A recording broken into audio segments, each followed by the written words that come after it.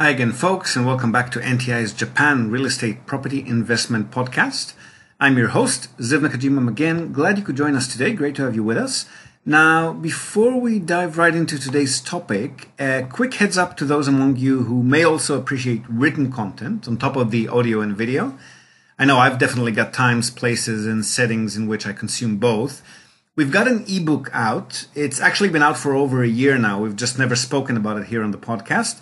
It's about 50 pages long, packed full of good stuff and aimed mainly at those who are new to real estate property investment in Japan. So it covers a lot of the stuff we've discussed here in the podcast, especially in the first 10 episodes or so. It's also got plenty of beautiful pics in it, if I do say so myself, and I should because I'm the one who took all of them. So some Japanese eye candy in there as well, cities, temples, sceneries, people, etc., and plenty of useful information on Japan's real estate market in general, the purchase and management processes, taxes and other numbers, how to build professional relationships that'll help you operate here in the land of the rising sun, even if you're a remote, hands-off investor like many of our listeners. And of course, a lot of tips and tricks to maximize profit and efficiency. So the book is absolutely free. You can download it from our website, nippontradings.com. That's www.nippon tradings with an S, all one word.com. If it's the first time you visit our website, there'll be a little pop-up window there where you can click and email us to ask for your copy. Or if for any reason that window doesn't come up, you can just comment on this episode wherever you might have found it, or ask for it, or message us directly on Facebook or Instagram, where we're simply called Japan Real Estate, and we'll get it right to you.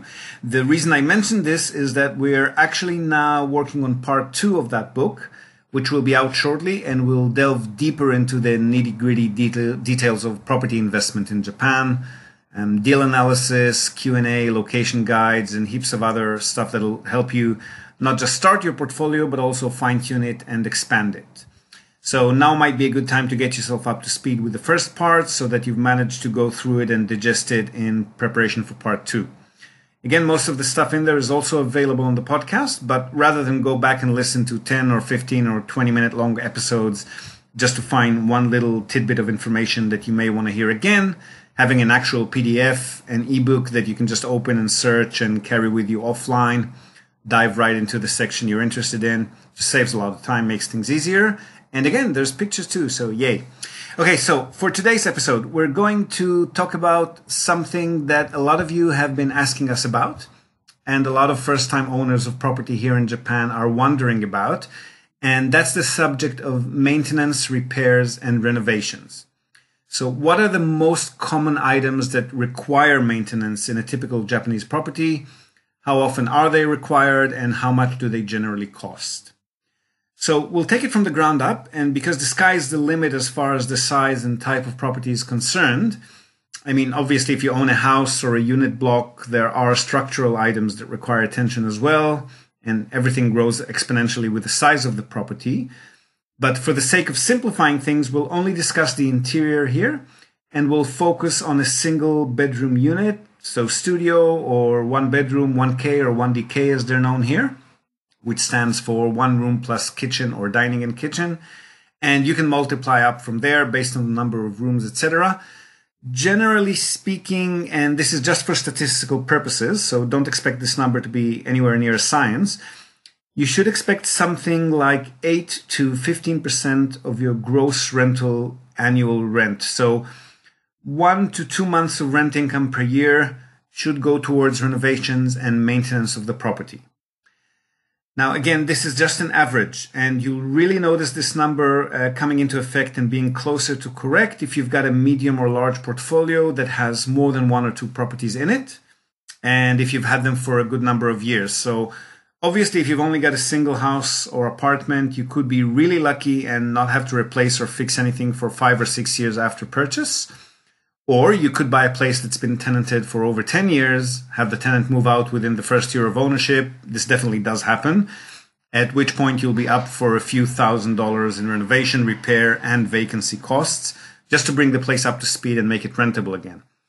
In both cases, that 8 to 15% average goes right out the window. So don't expect this to be applicable in your case, and definitely not from day one. This is a number that averages out over the course of a portfolio's life cycle. So what are the typical items that need doing and what do they cost? Well, let's first review the items that could and do go during a tenancy. So your tenant calls up the property manager to say that this or that doesn't work properly or stopped working altogether, needs replacing, needs maintenance. So the cheaper items that often require attention are things like a leaking tap, an electric cooker, a hot plate in the kitchen or bathroom exhaust fan, a doorknob or door stopper, an electric outlet or switch, and so forth. These are relatively small items that can be replaced within a day or two and will normally cost anywhere between 2,000 to 40,000 Japanese yen. So anywhere from, say, 15 to 350 US dollars, with the upper range of these reserved for some small electric appliance that requires some surrounding carpentry work or electric work, usually because the original item is just too old and the size or the connectivity adapters of typical replacement units are totally different these days. Normally, you're looking at a more capped range of somewhere between $40 to $200 for most of these smaller items. Moving up, we've got heating and cooling appliances like an air conditioning unit, or in snowy places like Hokkaido, large gas heaters for interiors. These normally cost somewhere between 65,000 to 120,000 Japanese yen. So anywhere from, say, $550 to $1,000. And the cost would depend mainly on the season. So AC units cost more in the summer when stocks are low and installers are flat out busy. And heating units cost more in the winter for the same reason. Sometimes these types of devices can be cleaned or repaired, but that's something that needs to be evaluated based on the age of the unit. If anything is over, say, 8 or 10 years old, it's probably not worth paying $50 or $100 or $200 to fix it up, as it's definitely going to have other issues in the near future. So you might as well replace the entire unit, and the professional that comes to attend the unit will usually make recommendations on that. So again, moving upwards from there, and that's probably the worst that could happen to a property that's still tenanted, we've got plumbing issues and hot water boiler systems.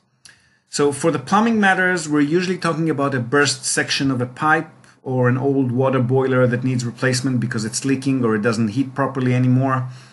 And here the price can run anywhere between 150 or 160,000 Japanese yen for smaller and easy to install boiler units, and all the way up to 300,000 or 400,000 Japanese yen for plumbing work that requires removal of flooring sections, replacement of one or more pipe sections. So anywhere between, say, 1,200 to 3,500 US dollars. For simpler plumbing matters, sometimes just $100 or $200 or $500 will do. But again, there's the matter of age to consider. If you're going to spend $300 or $400 to pressure clean a clogged pipe section that could crumble away in a year or two because it's rusty and old, or even worse, could actually break up as a result of the pressure cleaning, you might as well take the plumber's advice and save yourself the extra expense. And Japanese plumbers are good like that. They'll give you all the options and make proper recommendations and then leave the choice in your hands. But if they tell you that something might not work and it might be better to just go ahead and replace rather than try and fix it, it's usually a good idea to listen to them, especially if you picked your property manager right, and we've discussed this in the past, and you trust these guys with the proper professionals that they source for you. Now, that may not be a given, so if you notice that you're consistently getting quotes that seem higher than what we're discussing here, might be a good idea to try and get a second opinion from another professional. And if your property manager is resisting that idea, then you may have actually managed to find that rare Japanese animal, the dodgy professional. They do exist, although there are far less of them out here in Japan than there are in other countries. And in that case, it may be time to replace your property manager as well. Now, when it comes to a vacancy, things can naturally run far higher, and that's going to be directly tied into the length of the tenancy. We've discussed here in the past, it's not uncommon to have 8, 10, or even 20-year-long tenancies in Japan. We've actually got a few that are even longer than that. And while that's generally a good thing because a tenant who's been paying the rent on time or mostly on time for a decade, didn't get married, didn't get relocated for work, now middle-aged, most cases you've got a tenant for life. But things can always change. And we have spoken here as well about elderly tenants moving to nursing homes or even dying in a property.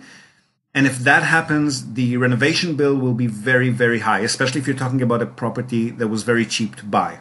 So in relation to the purchase price, you could be looking at a very high expense. So let's start with the shorter tenancies first. If you've only had a tenant in the property for a year or 2 or 3, you're most likely looking at either just cleaning, which could be about 20 to 30,000 Japanese yen, so less than $300 for single bedroom units. Goes slightly up from there with the size of the property, but not really double price for double size. It doesn't go up quite as sharply as that.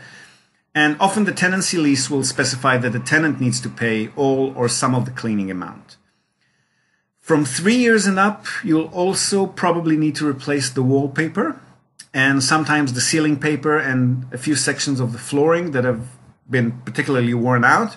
And that's going to be another 30 to 60,000 Japanese yen or so, depending on how much needs to be done. So up to, say, $550 for wall and ceiling paper and flooring sections replaced or waxed, or tatami mat surfaces replaced in bedrooms, same sort of price tag. It may also be a good idea, and your property manager should let you know if this is the case, to use this opportunity to actually replace that hot plate cooker or AC unit because it might be getting old, and shining new appliances do look good in pictures, advertising property for rent, and definitely in inspections by potential tenants who come to check it out. Also, if it's winter or summer and one of these units breaks while a tenant is in the property, it becomes an urgency, whereas now that the property is vacant, you've got time to evaluate prices, take your time, do it as part of the ongoing renovation, which might reduce costs and so forth. With even longer tenancies, say from 3 or 4 years and onwards, there'll usually be some of the stuff that we've mentioned earlier as well. So some taps, bathtub or sink, silicone caulking, drain collection plastic segments, some ceiling rubber bands, etc., all of which can maybe add another $100 on average, and the cheaper stuff as well. So doorknobs, insect screens, door stoppers, outlets, electric outlet switches. All of these are normally under $20 to $40 per piece. So the total bill will probably be around 100 to 120,000 Japanese yen, or about $1,000, give or take, for these 3, 4, 5 year tenancies.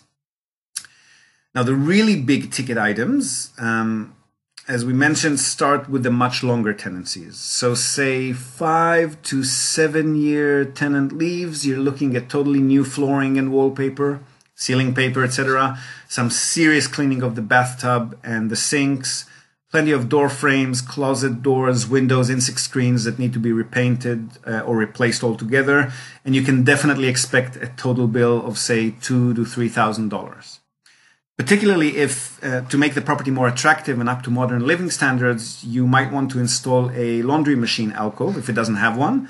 So a section of the living or balcony or kitchen that's got a tap, drain, and an elevated or sunk base where the tenant can place a washing machine.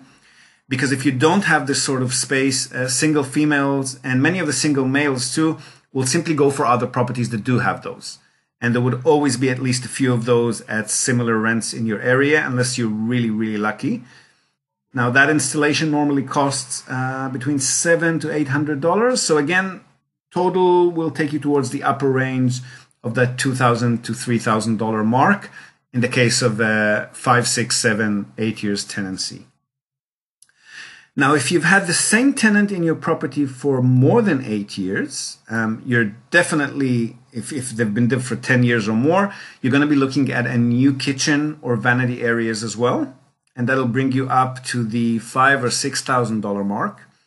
And if you've been lucky enough to have had a tenant in place over 10 years, which again is not that rare, you may have to put in a new bathroom. That's called a unit bath in most of these smaller units. And that's a prefabricated plastic bathroom unit, including the toilet in most cases, that has to be replaced entirely. So you can't just replace a section of that.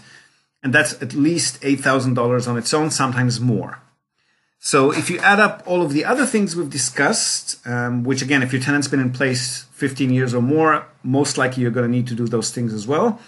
Then you're looking at the $15,000, $20,000, or even $30,000 for larger properties with nicer renovations, say 1 LDK, which means bedroom plus living room, dining, kitchen area. They normally attract higher income tenants, and you want to attract these types of tenants, so you might as well make it a nice renovation. So naturally, if you've only paid $40,000 or $50,000 or $70,000 for the apartment or the house, which is often the case with these older properties in Japan, that means you're now looking at a big cut in profitability. So when you get that quote, and based on whether the market is doing well or not so well in that area at that point in time, it's probably a good idea to consider and evaluate your options. And you may want to sell the property as is before the renovation, as long as you're not selling at a loss. Or even if you are selling at a slight loss, but you've already had 4, 6, 8 years of profit from it, you may be well in the green anyway, in which case it's really a no-brainer. Just sell it to someone who wants to DIY it back to livable condition. And there are plenty of investors and real estate companies who do exactly that in Japan, same as anywhere in the world. And then you can put those funds towards a better, newer property or another investment. So case by case, of course, sometimes the length of time you've held the property and the current market price that you can actually get for it will not be worth it. In which case, it may be better to just bite the bullet and pay for the renovation and then wait for more income to accrue from the new tenant until you're in the green again, at which point you can reconsider the sale. And renovated, it might then command better price as well. So, prices might go up by that point in time. You're looking 2, 3 years down the track. And if prices don't go up, just keep on holding to it, keep that income stream going for a few more years, then reevaluate again, rinse, repeat, etc. Okay, that's it from us for today, folks. Hopefully this gives you a better idea of what to expect as far as your maintenance, repairs, and renovation costs go. And again, if you own a larger property or the entire structure, these expenses can be far higher, of course, but then again, so will your income and the purchase price. So percentage-wise, you should still be in that same general ballpark figure of 10% per year, unless the property is very old, on average for the entire portfolio over an extended period of time. Hope to have you with us next time. Do download our Introduction to Japanese Real Estate Property Investment for Foreigners, that free ebook that I've mentioned, at nippontradings.com, or just hit us up in the comments section and we'll send it to you. We hope to have the new book ready for you shortly so you can go even deeper. And we hope you'll share this episode and this podcast with your networks if you think they may find it interesting. And we would really, really appreciate it if you could take a moment of your time to leave us a rating, or even better, a review. Even a few short words on the iTunes Store or the Podcast Download Center. It'll help us reach more people who might benefit from this content. Hope to have you with us next time. And until then, from all of us here at NTI, we wish you a great weekend. And as always, happy investing.